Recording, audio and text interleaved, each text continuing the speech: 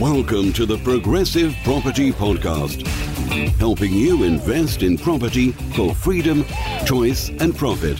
You'll learn new, innovative and multiple streams of property income, whether you want to start, scale or systemize, and even if you don't have deposits.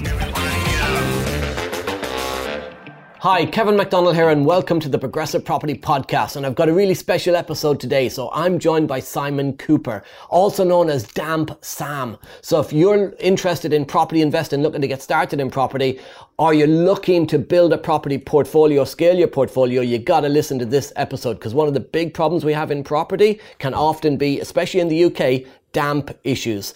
Damp Sam is a damp expert, but he's not just that, he's also a property investor. He's been in property investing since around the 90s. So you're going to absolutely love this episode. So Simon, thanks for joining us. You're welcome. Thanks for having me here. No worries at all. Before we get started, the first question I've got to ask you is, Simon Cooper, why do they call you Damp Sam? Right, so I'll give you a short version. So my cousin, back in when we were in junior school, he started calling me Sam. Simon shortened it to Sam. And then when I started networking back in, I think it was back in 2000s, one of the lads who come with us, Henry, one of my mates, he come up and he said there were a guy called Tanking Tony. I think you might know him, Tanking Tony. I think he's been to your networking things from up in Sheffield. Maybe. Waterproofing guy, and he says that he's called Tanking Tony, and he just went Damp Sam, and I thought that's going to be a good hook for if I come down here networking. So Kellyanne got me to come down to Progressive to do the multiple streams. Yeah. And when I came down, I think there must have been about 200 people in the room upstairs in here, and when I got to sit on front because I had a special ticket. VIP ticket, so I got to sit on front. And any time I could ask a question, I stuck my hand up. When they said to you, what's your name? Because this is one of the things you do. I just come up with Damp Sam, and I thought it's a brand, people are going to remember it. Yeah. And that's one of the reasons why I come up with Damp Sam. So and I've used it ever since. And then from using it down here, we started doing YouTube videos. So networking thing that I went to, they said, you need to do, as part of social media, you need to do 5 videos about damp or about whatever your business you're in. 5 videos, upload them to YouTube. So I got my camera, and it was a shop that I was renovating at the time. It was a shop in Barnsley, a commercial. And I just thought, get out of my comfort zone, get my drill out, and I'll do one on damp proofing. So I just did some drill holes, set my camera up on my phone, did some drill holes, filmed it, and then I set my YouTube channel up, uploaded it. So I did 5 videos. I did one doing that, one cutting some membrane, a couple of other things. And I just left it. I carried on going at networking for around about a year. And then it got around to the time where they did another social media course. So I went on this social media course, and then they mentioned these videos that I'd totally forgot about. So I revisited them, had a look, and I'd got 60 views, which I thought, 60 people look at my videos, which that's good. But at that time, I'd seen that Safeguard had fetched a new system out, which is called an express damp proofing system. Now, old type of damp proofing, you'd got high pressure injection into the wall. You'd got wet plastering, which is sand and cement or lightweight plasters. But this system, it just used dry zone, which is injected into bricks, which you probably know about, and then it was a dry shield cream putting up wall, and then a plasterboard stuck to the wall. Cheapest system you can use. It costs naught to install, but you just need specialist knowledge to install it. So I thought, well, I'll do a video of me just fitting this system. So I set my camera up. It was in a terraced house in, I think it was Swinton.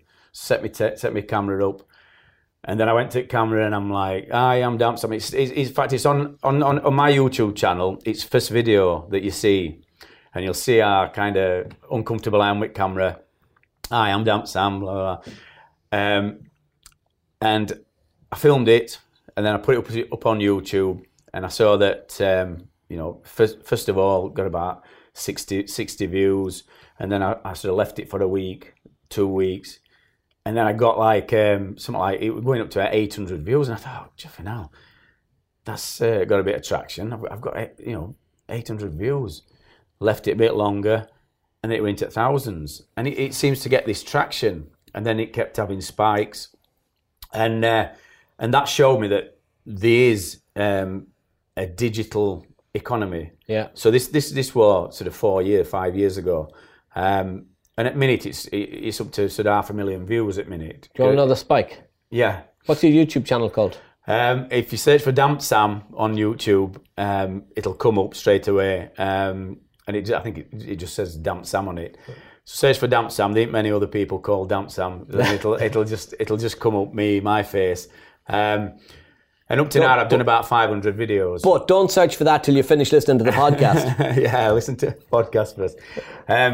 So now I'm up to sort of 500 videos, and I've just sort of done a JV with Progressive now, where we've set up a podcast and they're doing some repurposing. So as well as my sort of crude rubbish videos, now for my community, which has kind of grown to around about 5,000 or 6,000 people, we've got a more polished product. So all these that stuck with me and had my face on rubbish videos, now you get a better quality video. So that's idea. And as the years have gone on, as I've seen traction gaining, I can see that there's a lot of opportunity in digital world. So that's basically how I got my name, Damp Sam, and that's how I sort of flown with it. Well, I'm going to come back to damp in a few minutes, because obviously in damp proofers, they're not easy to find. Good damp proofers aren't easy to find, and almost when you find one, knowing what type of damp proofing you should do is you kind of leave it up to the damp proofer to tell you. So I think it'll really help the audience if we talk through some of the different, you mentioned there are a few different ways to do damp proofing and what the good ways are, but I want to come back to that first of all, because you're also a property investor. Yep. So when did you start investing in property? So my first property investment were in 1994. Before I was born. So back in 80s, if you live in Barnsley, you've probably seen it because obviously you're from around Sheffield, but you'll probably be aware of Barnsley's got a broadsheet. It's one of the only broadsheets in the country now. It comes out every Friday, and it's called Barnsley Chronicle. And Barnsley Chronicle used to have a property section on it, and every week I'd sort of read Chronicle when I was a young plasterer.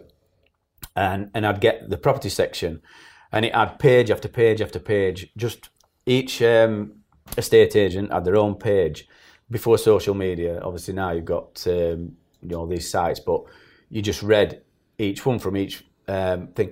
So as I'm reading them, I was getting to know prices for all properties, every type of property. They had a little commercial section up back, and then because I was a plasterer, I was going all up and down the country, going in different people's houses, seeing these gorgeous houses and not so gorgeous ones.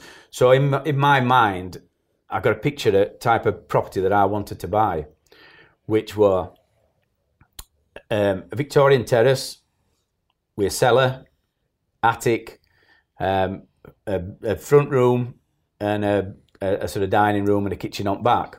And I wanted a garage and a garden. So I'd got this picture in my head, but I wanted it with original fittings in. And then I started looking around for property, and then this one come up on Park Road. Went into the bank, got a mortgage, and then we started renovating it. Renovated attic first. I knocked all the walls out, got attic plastered out, and we moved into attic. We didn't last I was seeing at time. And then I just renovated it a room at a time over a 5-year period. Yeah. took me absolutely ages, but we did it to a really good standard. But it had every original feature in. It had marble fireplace in front room. It had one in dining room. Each bedroom's had them. It had oak cornices. Woman that had it before, she'd not even got gas. So it was one of them. I mean, you'll have come across them properties where you find them, and an old woman's had it. And there's a lot of them in the north. Yeah, and but it's got all original features. I mean, back then it was probably a bit easier than it is now because that's what everybody's looking for. So I did it up over 5 years. Over 5 years. Took me up to about 1999, and then just as I'd bought it, I bought it for 30 grand, and when I come to sell it, it had doubled in value, so it had gone to 60. I sold it for 60. Moved in with my sister. What's it worth today?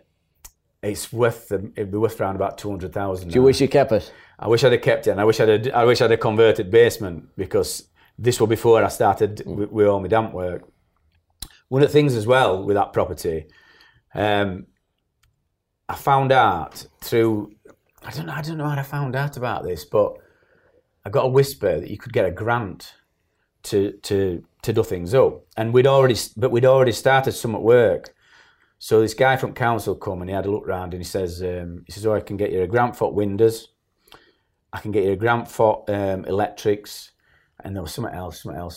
So I ended up with a grant for about £4,900, which helped me no end, because I'd got nothing. You know what I mean? We bought a house, and then I was just doing bits when I had a bit of spare money, and borrowing bags of plaster off of different sites that we were on, dragging them back. But yeah, so doubled in value, and then I was looking for a property then. So where I lived in Barnsley, well, Montbretton, I used to walk down Burton Road every day to go to town.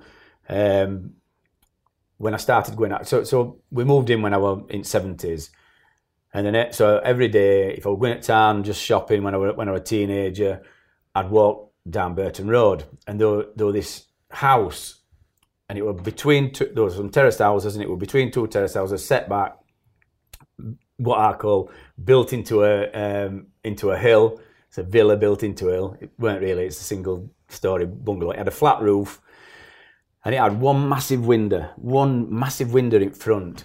Awful, just an awful building. And I used to walk past, and what they used to do is they left the light on all night. So I'd walk to town when I started going out, come back, and I'd be like, 1 o'clock in the morning, they've got light on, curtains open, and they left light on all the time. And when I bought my house at Park Road, we always leave his light on, so burglars don't get in. I think that's what it is. Burglars think there's somebody in. But when I sold my house, looking around for different houses, and this property, you could just see the top of it, and there were all these trees all around it, and a little white fence, but awful. So my sister says, "Why don't you go and look at that bungalow? It's been up for sale for 12 months." So I thought, I'll go on then, I'll have a look at it. Anyway, I went into estate agents, got a viewing, went up path. As soon as I went round back, it was just covered in trees, but there were just land to the side, land to other side. Gardens at back were just like something off a queue.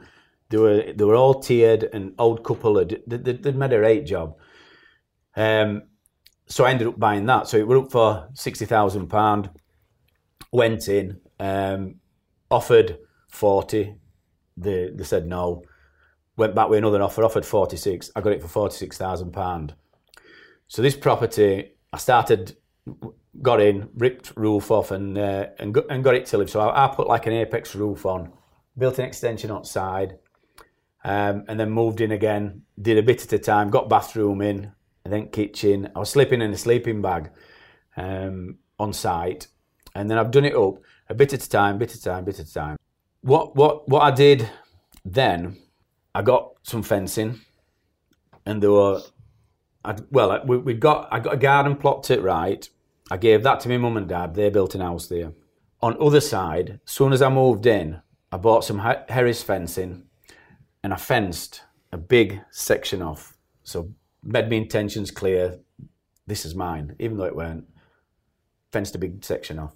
At that time, I'd sent off for a little disc. Again, before social media, before files, a little CD come, and it were about possessory title. Yeah. So I read up on possessory title, what's needed.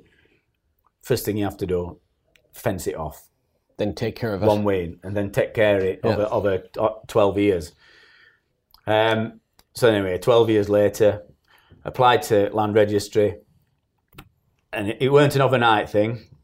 Took about a year and a half for it to come through. Land Registry are just slowest things that I've ever slowest company I've ever had to deal with. They just take forever. So so we got this land anyway, and then over coming years, applied for planning permission, got planning permission for a 4-bedroom property to build on it. But last year in lockdown, I built this massive kitchen extension. So anybody that looks on my videos, you'll see that a lot of my videos is done from kitchen extension. It's 12 metres by 6 metres, just a kitchen. And we were going to build this property next door and move into it. But because we've got this kitchen extension, we've got like such a lovely view and sunsets behind trees. And if we build this house, we're going to be in shade. So what I did, we started the project, and I got a company. I'm just trying to think what they're called. Ellie. So Ellie McKay were on she were on a clubhouse, and I rang in, or got to speak, and I was asking about it were getting up to 3-year period, and I says, how do I stop planning from lapsing on this? I said, start the works. So Ellie said, I'll direct message you. So she sent me details for some planning people in Birmingham, Marans I think they call them. I got in touch with them, and he sort of said, we're going to have to knock about here. I says, it was January, and it was lapsing in end of April. So then it cost me another 10 grand to satisfy planning conditions.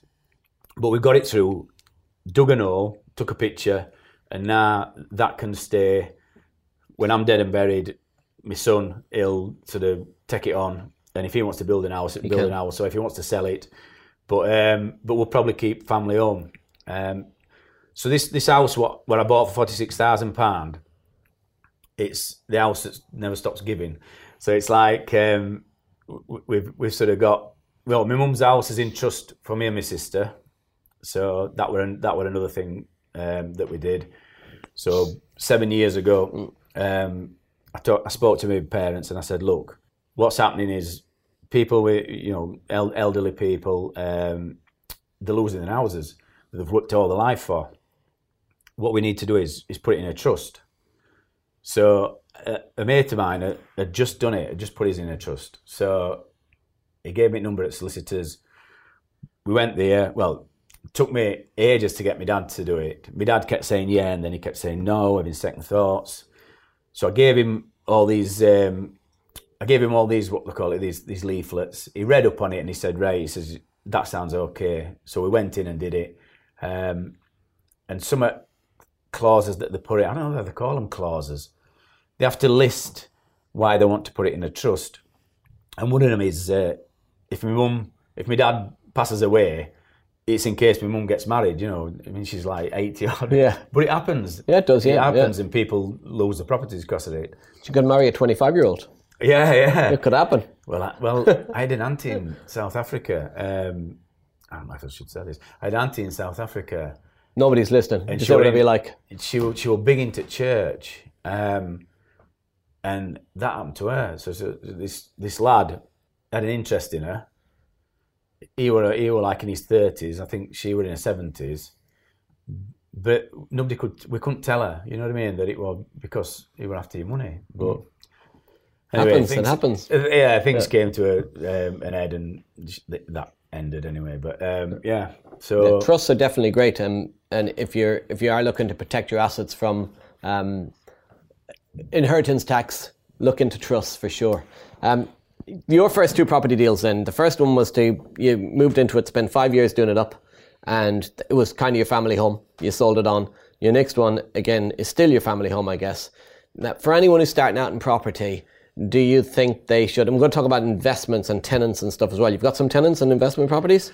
Let's go there in a minute. But for anyone starting out in property, should they, with your background in construction and build works and damp proofing, etc., refurbishments, should somebody who's looking to get started in property do their own projects, do their own refurbs, or should they hire the professionals in? It depends on how much renovations has got to be done. If you're knocking walls out and putting steels in, you need to get professionals in. But like some properties you can buy them and they might only need decorating.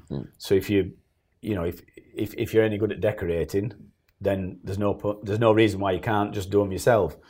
But every property is different. I think that's what I'm looking to say. Don't try doing damp proofing yourself. That's a specialist area, because not all damp is rising, and this is one of the things that I want to try and get through to people, because there's 5 or 6 different types of damp, and it needs to be diagnosed correctly, because a lot of companies, and I've seen reports from companies, because I do damp and timber surveys. I'm a qualified damp surveyor and waterproofing surveyor, and I get sent RICS surveys, and I get sent other damp companies surveys, and when I see that they've put it's got rising damp all the way through and it's got to be hacked off all the way through, bells start ringing in my head, because if they're saying that there's rising damp around your fireplace and it's been blocked up, then it won't be rising damp. It's probably sulfates and it's probably bridging. The surveyors don't know, do they? No. They just make a comment on a report. Yeah. Now, just for anyone, so you mentioned rising damp there. For some people listening right now, maybe you're like me and you're thinking rising damp, that's a TV program from the 70s. So what is rising damp? What causes rising damp? And what other types of damp are there? So just give us a little bit of a simple terms, new person thinking about damp. How do we identify what different types of damp are? All yours. So rising damp is basically ground, salts from ground that move up capillaries, and then the water evaporates out of the wall and leaves a salty deposit, and you normally see what's called a salt band. So these are properties that's probably not got a damp course in. What we look at is properties pre 1919 is classed as traditional. After 1919 is modern. Now, these properties before 1919 that's got damp courses in, and there's properties after the ant. But I think it was SPAB or one of these ancient companies that sort of do, look after architecture and stuff like that. It was them that had to make a mark. So they always said 2019, so before that and after. But there's different types of damp cores. So you might have slate. They might have used slate. They might have just used they have like a ledge. I'm just trying to think how I'd explain that. It's not a ledge. It's where bottom brick sort of juts out. Anyway, so that's part of damp course as well. And and underneath you'd have like an engineering brick. Yeah. So it's a more dense brick. But water finds its easiest path. So groundwater will go up through less dense area. And they used to think it was bricks, and it's generally mortar. So it goes up through mortar course. So when you drill mortar course, if you're retrofitting a DPC, you drill into mortar course and stop the moisture's path. But your other types of damp, if you've got different ground levels, higher ground levels, lower ground levels inside a property, so you've got to step up into the kitchen, then you might have a concrete floor. And then you might have sort of, I don't know, about 150 mil, which is where you can get lateral damp. So damp is going to come horizontally. And that little area needs a waterproofing system. You've got sulfate salts, which is sulfate's a byproduct of when fossil fuels were burnt in open fireplaces. So basically soot on inside a chimney. When that gets wet, that'll migrate to the surface, and you get like a yellow staining. And both types of salts are what's called hygroscopic. So once they're on the surface at plaster, they'll absorb moisture from the atmosphere and then show up even wetter. So it kind of compounds it. And just because you've got that, what you'd have to look at as well is if you've got adequate ventilation. So all properties should have a fan in kitchen and a fan in bathroom, and there should be low carbon, continuously running ones. And that stops build-up of humidity, and that stops it compounding on walls. So you've got all these different types of damp that need to be diagnosed separately, so that separate systems can be used to stop you getting issues in future. What's the most difficult one to get rid of?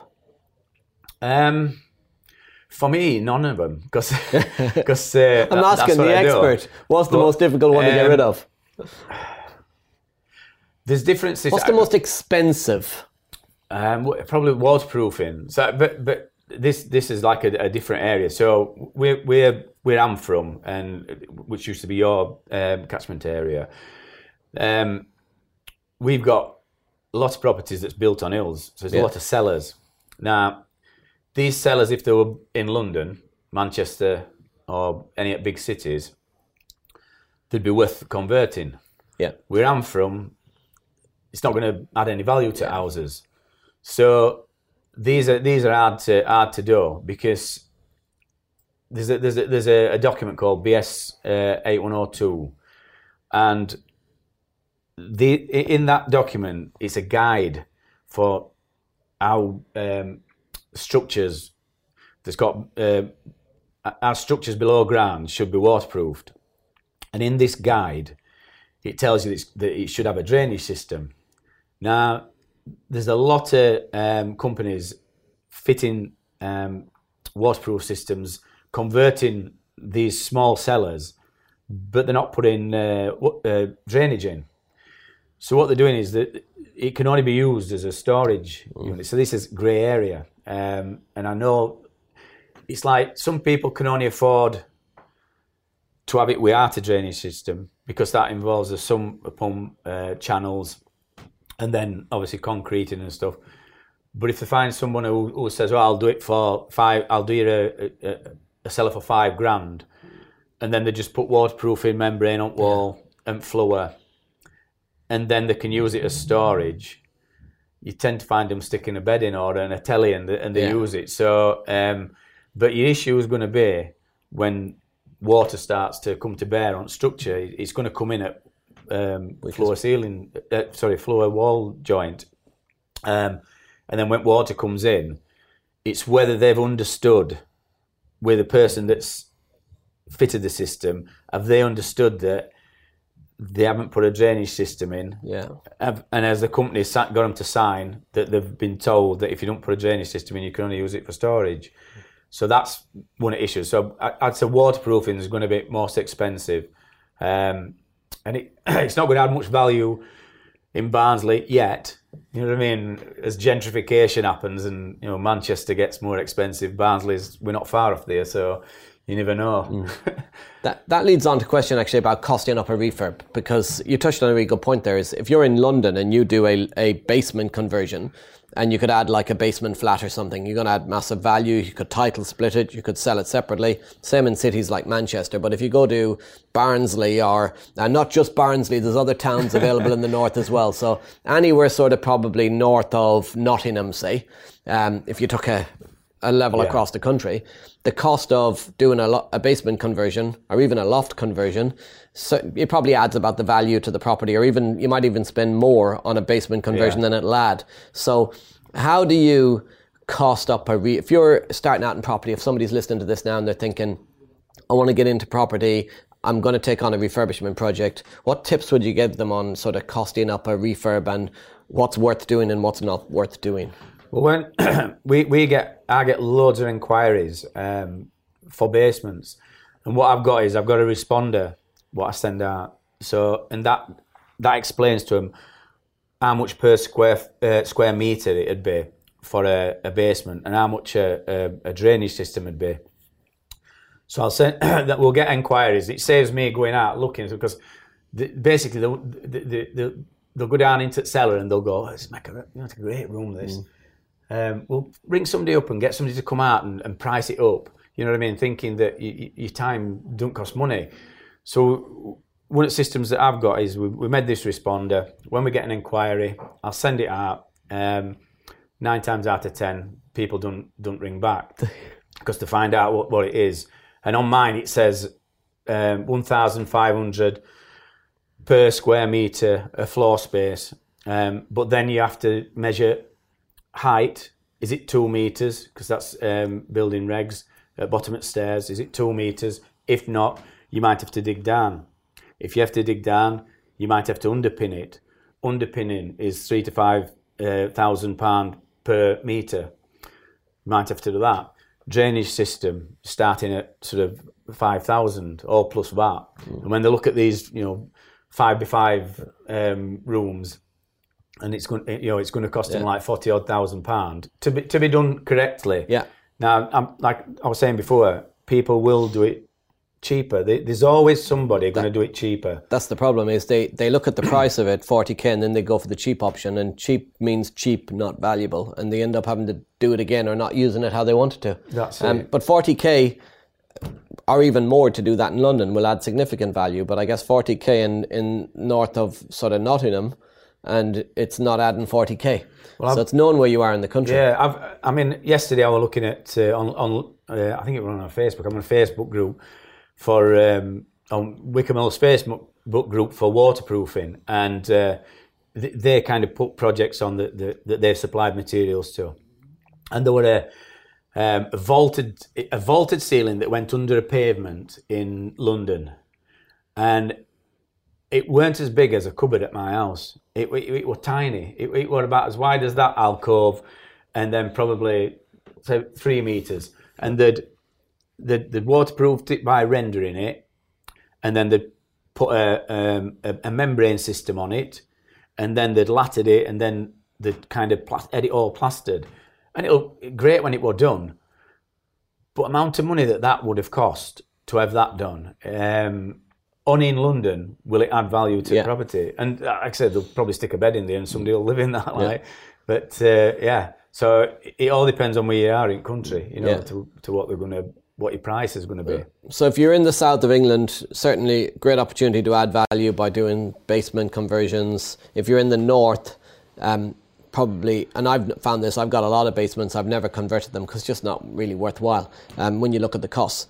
So in the north, probably not converting basements wise, but whether you be south or north and you're focused on just a normal house, the normal bedrooms, let me give you some examples and tell me what you think of these. I've been in some properties, many properties.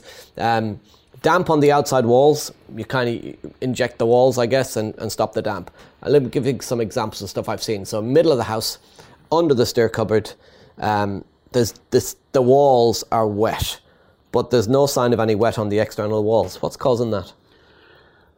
Probably condensation. So if you've got a cupboard and it's a dead pocket of air, then if we went in, first thing I'd look at is there an extractor fan in kitchen? Is cooker hood venting externally? Upstairs, have they got one in bathroom? That's first thing I'd look at. If they have got one in bathroom, is it performing good? And one of the best things to do to see if your fan's performing, flick it on, get a £10 or £20 note, depending on how rich you are, stick it on thing and just see whether it sucks it and holds it on. If you don't hold it on, then your fan's not performing. But other thing, if you are having to switch it on with light, you're not going to have much ventilation. So you want to continuously running one over 24 hours. So these fans, when they're fitted, the low carbon, I had one fitted in my bathroom, and I was reading paperwork on it, and I couldn't believe how much it was to run. It was 49 pence for a year. For the year? To run, yeah. What type of fan's that? Low carbon. Low carbon fan? Yeah, continuously running. And a lot of your cost is apparently when it switches it on and off. And that's what the increased energy prices. Yeah. So these fans continuously running. So what happens is they're just running. They're not going flat out. They're just really slowly running over 24 hours. And then when you do turn light on, it gives it a boost. Right. So while light's on, it's running quickly. And when you turn it off, it'll run for a bit, and then it'll just start on a trickle, what we call a trickle. So it's continually taking humid air out of property.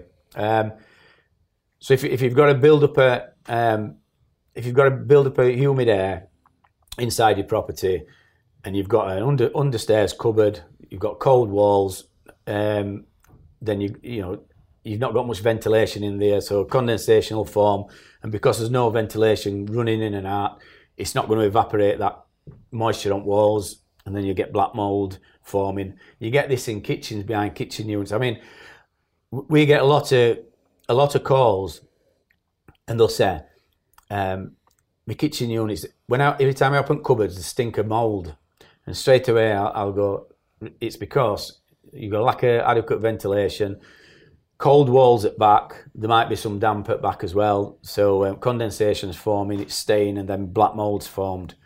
And so every time you open that, you've got that musty smell, and you can't get to treat that mould. So you can only say, well, you can add some ventilation now. So you can put some vents in kicker boards.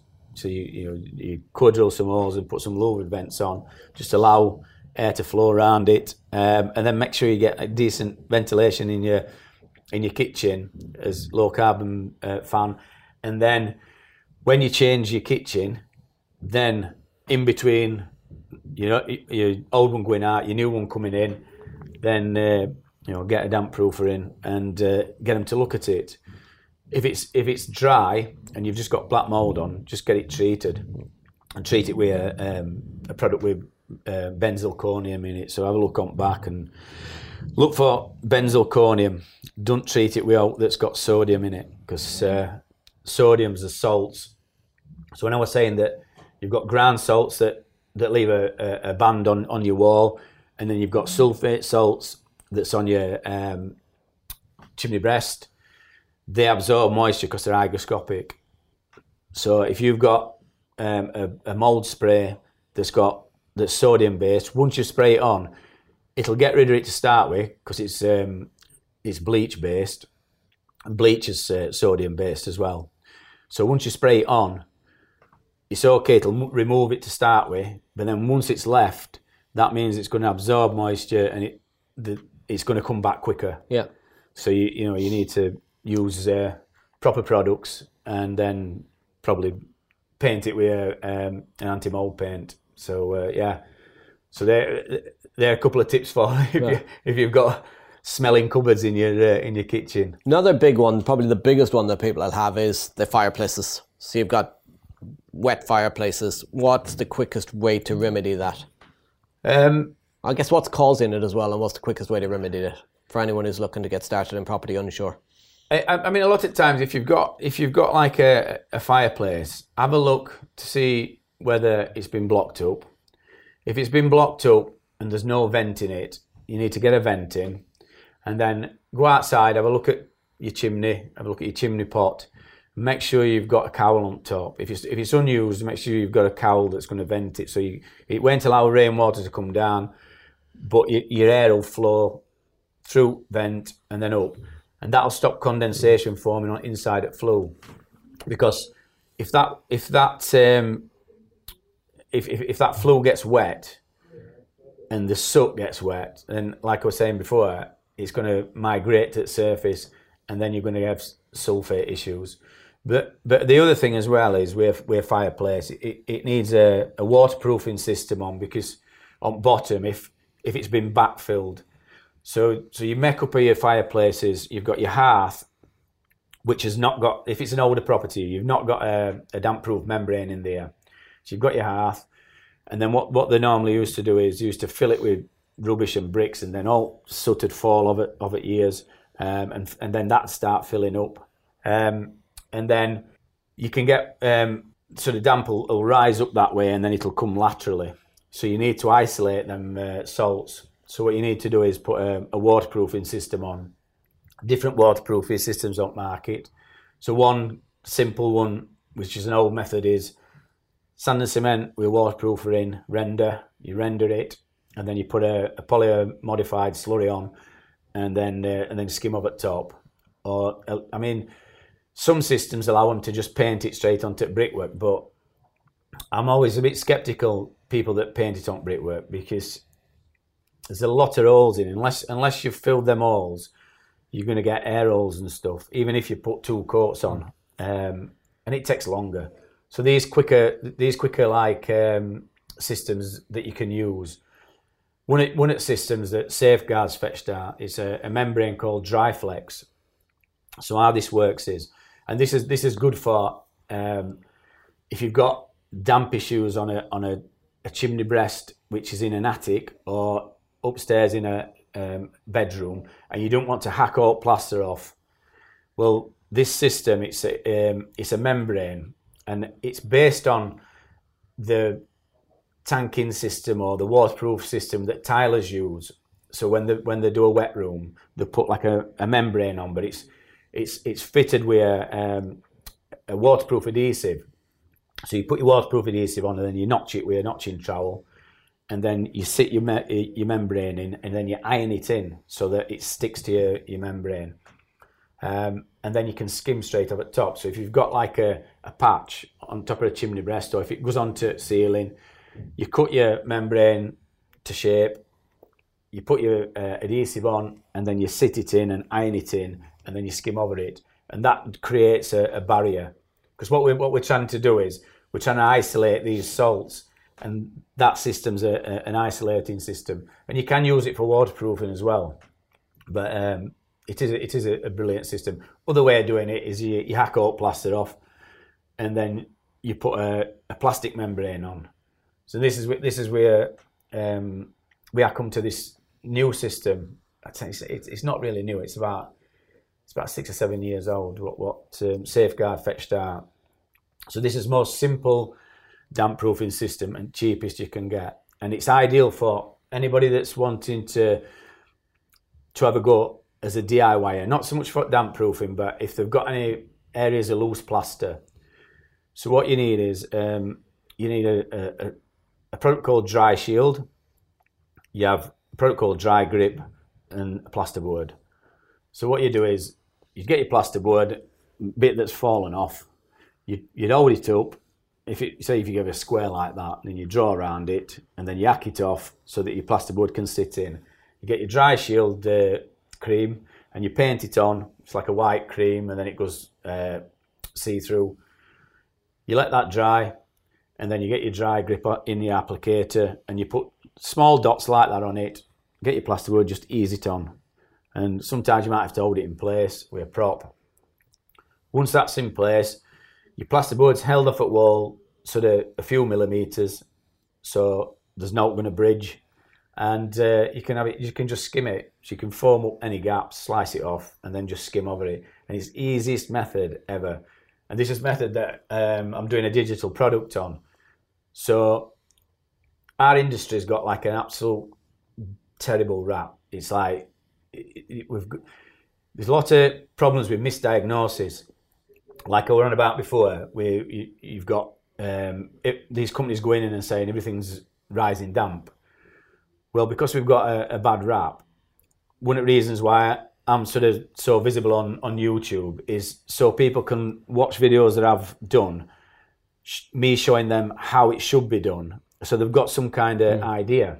I was going to say, those things you've just mentioned there, and that demonstration you just did, for anyone who's listening to this on the podcast or on YouTube, have you got visual showing how to do that on your website? So if you Damp Sam on YouTube. Go onto YouTube, search for Damp Sam.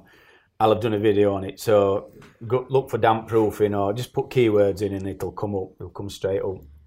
But this system is so easy. what we're trying to do is get more people in our industry, which is preservation industry. We've got a massive shortage, and I'm in PCA, Property Care Association, and we're trying to get more people to come and do the training there, so they know every different type of damp and how to fit these systems correctly. And I started it as a plasterer. So back in 1983, I went to college, learned how to plaster. Started off on a CITB scheme, and lost my job at the end of that scheme. I was only there for a year, lost my job because of miners' strike. There was no work, so I had to sort of keep going to college off my own back, paying for it myself, learning as I went along. It's so stressful.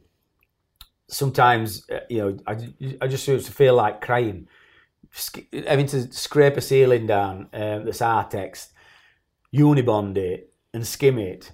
And this was back when, bags of plaster were 50 kg. So imagine like a bag of plaster now is 25 kg. One bag will double that. Wow. You can remember them, can't you? I couldn't carry them. I can remember them. I just couldn't carry them. Bags of Browning were like a coffin. They were long and big. Plasterboards 8x4s used to come in what's called a clip. So you had two plasterboards, and they were bonded together with a piece of paper. So when you were loading an house out, you had to carry two plasterboards at a time. And I weren't as wide as where I am now. I was like a lap, believe it or not, and I had a long flowing hair and model looks, but that was just me. But so it was just so hard back in early days to try and make a living. But I kind of persevered. Got to a point where I wanted to get in. I went to college, did my plastering, I got advanced plastering, and then I started doing an HNC, a national certificate in building management, and I did my first year, and it was so hard. It was just so hard. I was learning stuff that I just didn't know how about. We were doing surveying. This is your background, isn't it? Yeah.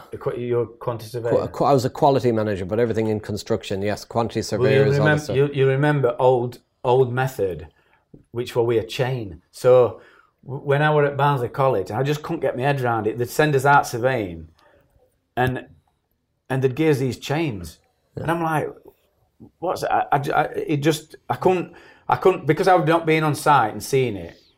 It just wouldn't register in my head.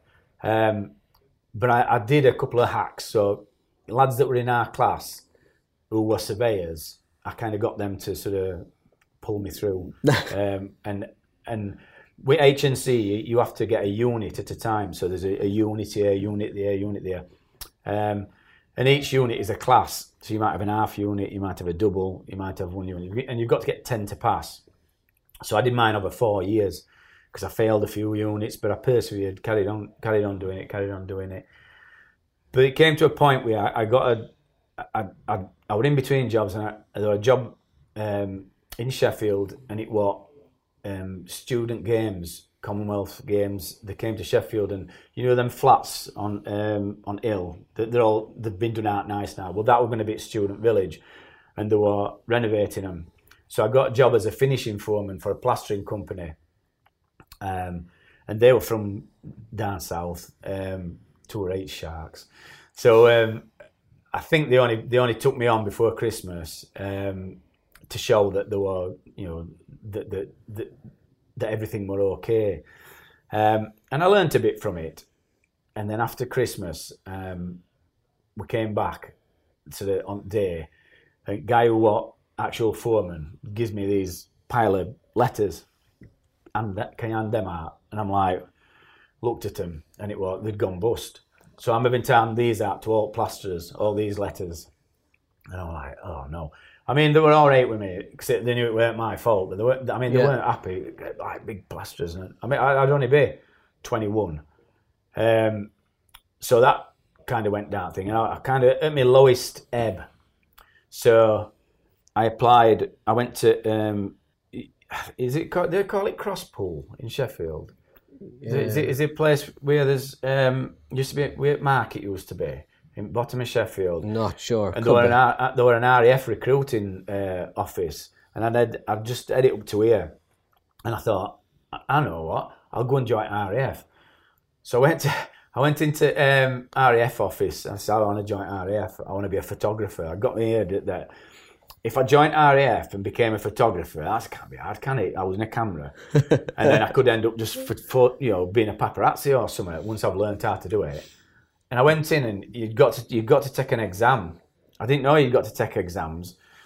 So goes in, sits down, took exam, and it was like when I first left school, we had to take an exam for CITB, and however many you got were judged in what you could do. So whatever percentage you got, like electrician what top, plumber, and then bricky joiner, plasterer, and photographer was last, was it? Painter what last. And then, but I wanted to be a brickie. I could have been a brickie or a plasterer. And that's a story in itself, because I'd gone to be a bricklayer, and they were supposed to be getting me a placement, and it was coming up to September, and my mum phoned Guy up, who was head at CITB, and I tell you it was that councillor, Clive Betts, Sheffield councillor, and he was working for CITB, and my mum phoned him up, and she goes, "Where's his placement?" And they goes, "Oh, hang on a minute," create muffling up phone, and the next minute, we thought you were going to get a placement, and he says, "Well, you all said that you're going to get a placement, top and bottom, and no bricklaying placements, but we've got this plastering, one for a plasterer." You're trying to get away from plastering. Yeah, there's a position for a plasterer, or you can wait a year, and then they'll get you a place for bricks. I said, "I'm not waiting." I says, "What's a plasterer do?" I didn't even know. So anyway, so I did that. But then, obviously, it was the same thing with RAF. You sort of where you came on list were judged on what job you could do. Yeah. So obviously, pilot were out at window. I couldn't be a pilot. But I think photographer were up here. I think only thing I could do was like be at their lowest job, because I took that exam, and I think you've got to know what you're doing. You must have to prepare for it. Like in life, you've got to prepare for things. So then, didn't get in that. Can't do that. And then other thing was there were I'd always fancied fire brigade, so they were recruiting for fire brigade. Fire brigade jobs were just like rocking horse stuff. Yeah, and you just couldn't get a fire brigade.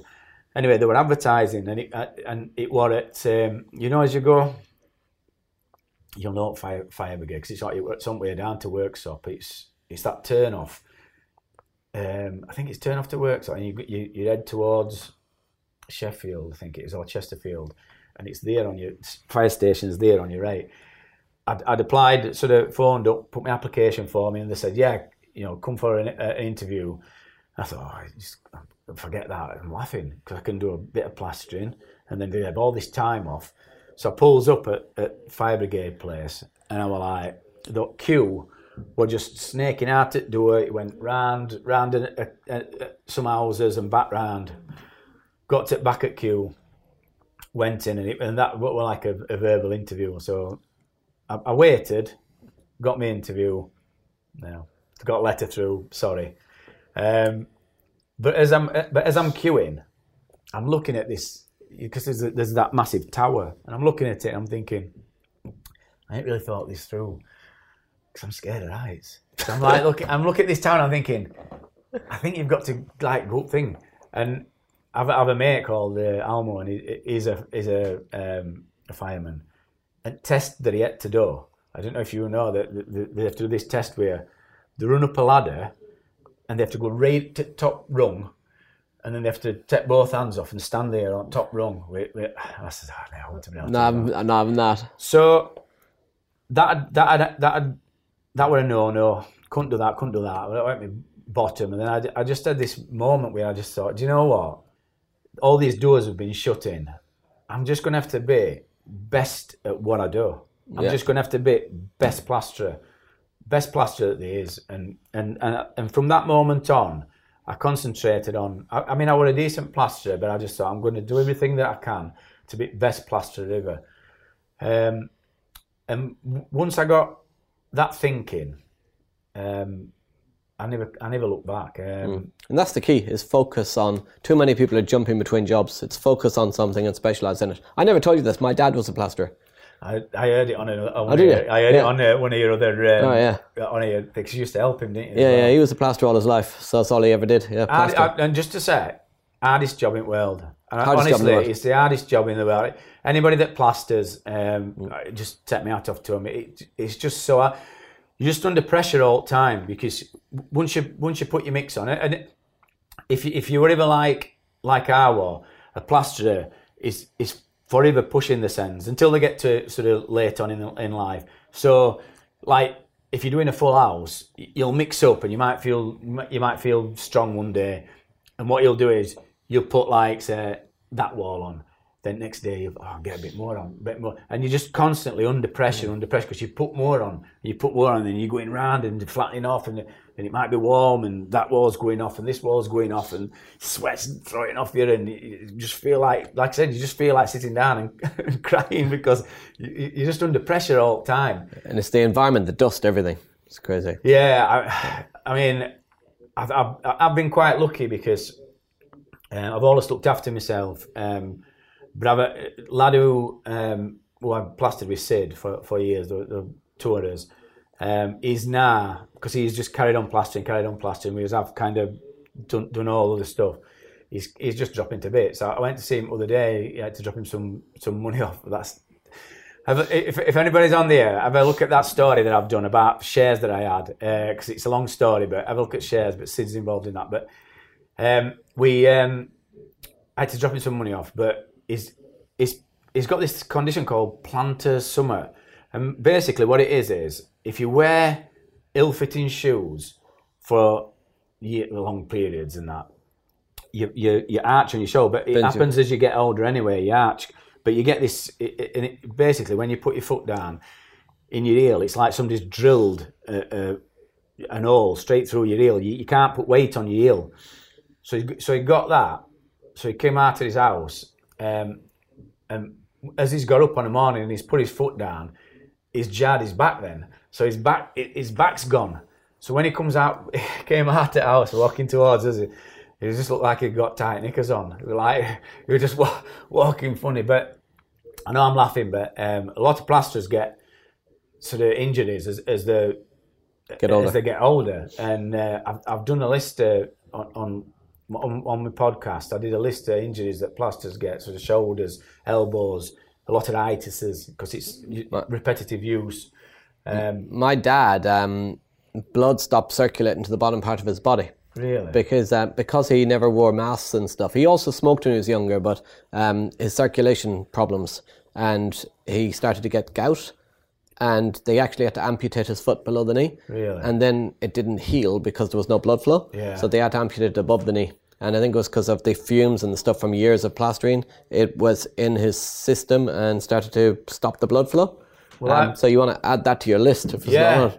Well, so, I mean... he was 79 when this happened, but it was still... This is what I'm going to say. So when... Back in the 80s and that, I started going to the gym, but I always played football, squash, swam. I always kept myself fit. Even though I was doing a full day's work, I'd go to gym at 4 o'clock. I mean, now, obviously, gyms, they're open earlier now, so I go at 6, but it's... I always kept myself fit, and I think there's a lot of plasterers that look after the sends now, because there's more accessibility to gyms and things like that. I mean, is it Mark Felix, world's strongest man? He were a plasterer. A lot of famous plasterers actually. Because when you're a plasterer, you notice these things. But or just keep yourself fit. If you're a plasterer, keep yourself fit. And I know they might not want to go doing this, but as you get into your later life, you will be able to still work. But on that point, if you're a plasterer, this is what I've come on here for actually. But if you're a plasterer, learn this damp proofing system, because plasterers are probably earning around about £250 to £300 a day if they're lucky, if they're on a good job. If you learn this damp proofing system, you can charge £750 a day. So it's a massive jump because it's specialised and it's not hard to learn. So all you have to do is, you know, get in touch with me, get in touch with PCA, get in touch with Safeguard, any of these places that do system, learn how to do this system and, you know, invest in yourself. And it's a win-win because you earn more money doing that, and the person you're doing it for, the investor, the homeowner, has got a better finish, better quality long-term product. Definitely. You're trying to get your message out there about damp proofing, about doing it in the right way. You've obviously mentioned your YouTube channel, Damp Sam. You're also setting up a podcast. I've got a podcast called The Damp Show. The Damp Show. In conjunction, with lads at Progressive. And on this show, it's like a hybrid. So initially, my thoughts were I can set this show up. So I had to think about it, and I thought, well, it's hard to do a podcast just on my own. I'd listen saying, if you just do it on your own, people shut off after 20 minutes. But so you know, I could be going on for ages. But so it's kind of mixture. So I've got Dry Gav, who is the lay person. So I thought, well, if I'm going to do a show on damp, I want somebody who doesn't know out about it, that can bounce ideas off. So we wrote a format. So I'll do like sort of, I might do a 10-minute story on a type of damp, which is out from, you know, damp proofing right to sort of beetles and all that kind of thing. 10 minutes on that. We have 10 minutes on Gav having a rant. We do, I do stories from when I was on site back in the 80s. So every now and again I'll throw a story in, a couple of jokes, and it makes it like a kind of show. But then also, and this were after listening to you. This were after listening to your podcast. I'd started it, and I'm thinking, well, how do I do one on my own? Because Gav can only come on a Sundays, and I thought, well, and I've got a studio downstairs in my basement that I converted. So I thought, how can I do it on my own? So then I was listening to yours, and you were doing like. Your podcast, this is 7 things on this or 5 things on this, and I thought that's it. So I'll do like, you know, 7 types of damp, 5 injuries that you get. So we do all that kind of thing on like a short, and then also I do like a kind of interview format where it's obviously to try and get me 10,000 hours up and try and get better at interviewing to give people a better experience listening to me, rather than doing a lot of terms and all that kind of thing, is just to do as many interviews as you can. So, but my interviews has been mainly with my friends, because I think a lot of my people that I know have got really interesting stories, and all it is about the work. So from school to job that they're doing, and that journey and how they got there, and it's to let people know that they can, whatever path they choose when they're 16 at school or 18 when they're at university, they're going to end up doing something completely different, a lot different. With and you go up different. So you look at your career as a tree trunk, and you go off on branches. Yeah. And but some people don't. But their journey is interesting as well. There's some people that stayed in the same job. And it's interesting to ask them why. So the Damp Show. It's the Damp Show. Yeah. So guys, we have got Simon Cooper, the YouTube channel. If you found this valuable today, if you want to know more about damp, if you're working on projects, if you want to know how to do it yourself, but ideally get an expert to do it for you, then on YouTube you've got Damp Sam. But on podcast, if you like listening to podcasts, if you like listening while you're driving in the car and stuff, because you shouldn't be on YouTube in the car, you should be on a podcast, then you've got the Damp Show. So Simon, really appreciate you coming in today. I think the audience are going to love that. I've got one final question for you before we shut up. You're a boxing fan. Yeah. Tyson Fury versus Wilder not Wilder. He's beat Wilder. Tyson Fury and Dylan White's coming up. Dylan White, Wilder, White. Dylan White's coming up. Who is going to win? Right. So I'll make this quick. So this is an apology, right? This is an apology. So what happened was who's going to win? Fury's going to win. But Fury's going to win. I'm on White. I want Fury. I've just put, for anyone on the podcast, one second, I've just put 20 quid on the table. He picked Fury. I wanted Fury because I'm half Irish. So's Fury. But I'm putting my 20 quid back in my wallet. Let me just do this apology because, and I'll just tell you this thing with social media. So what I did was, I was sat waiting for my son coming out of boxing. My son goes boxing to Johnny Musgrave's gym. And I'll sit there for an hour waiting for him. And I seen this post on Facebook. And I looked at it, and it looked like from a sports page, and it said, Dylan White, Tyson Fury, cancelled. And then it said from Eddie Hearn, and there were a speech saying why it had been cancelled, and it was because it pulled out, blah, blah, blah, blah, this. So I've been like sort of trying to do newsjacking like what Rob does. So jumping on things and just letting people know. So I gets my camera and I said, breaking news, Dylan White cancelled, so-and-so, so-and-so. I wonder why, all these things. Only a short, put it, while I'm sat there, put it up onto YouTube. Next thing, everybody's saying, oh, I bet all this. Next day, note it news. And it was fake news. First time I've ever seen fake news. Was it 1st of April? No, it was day after. But, I was like, I can't believe this. So then I had to do an apology. So I did a transcripted apology with actual picture, because I didn't mean to do it. Everybody's saying, "Oh, clickbait," and I says it weren't. I says it were. I just saw it. I genuinely put it out, but it got like 7,000 views. Fake news gets more views. Yeah, I did put it on a short, and it was the biggest one that I'd ever saw. But apologies, anybody that saw that post. I'm really sorry if it offended anybody.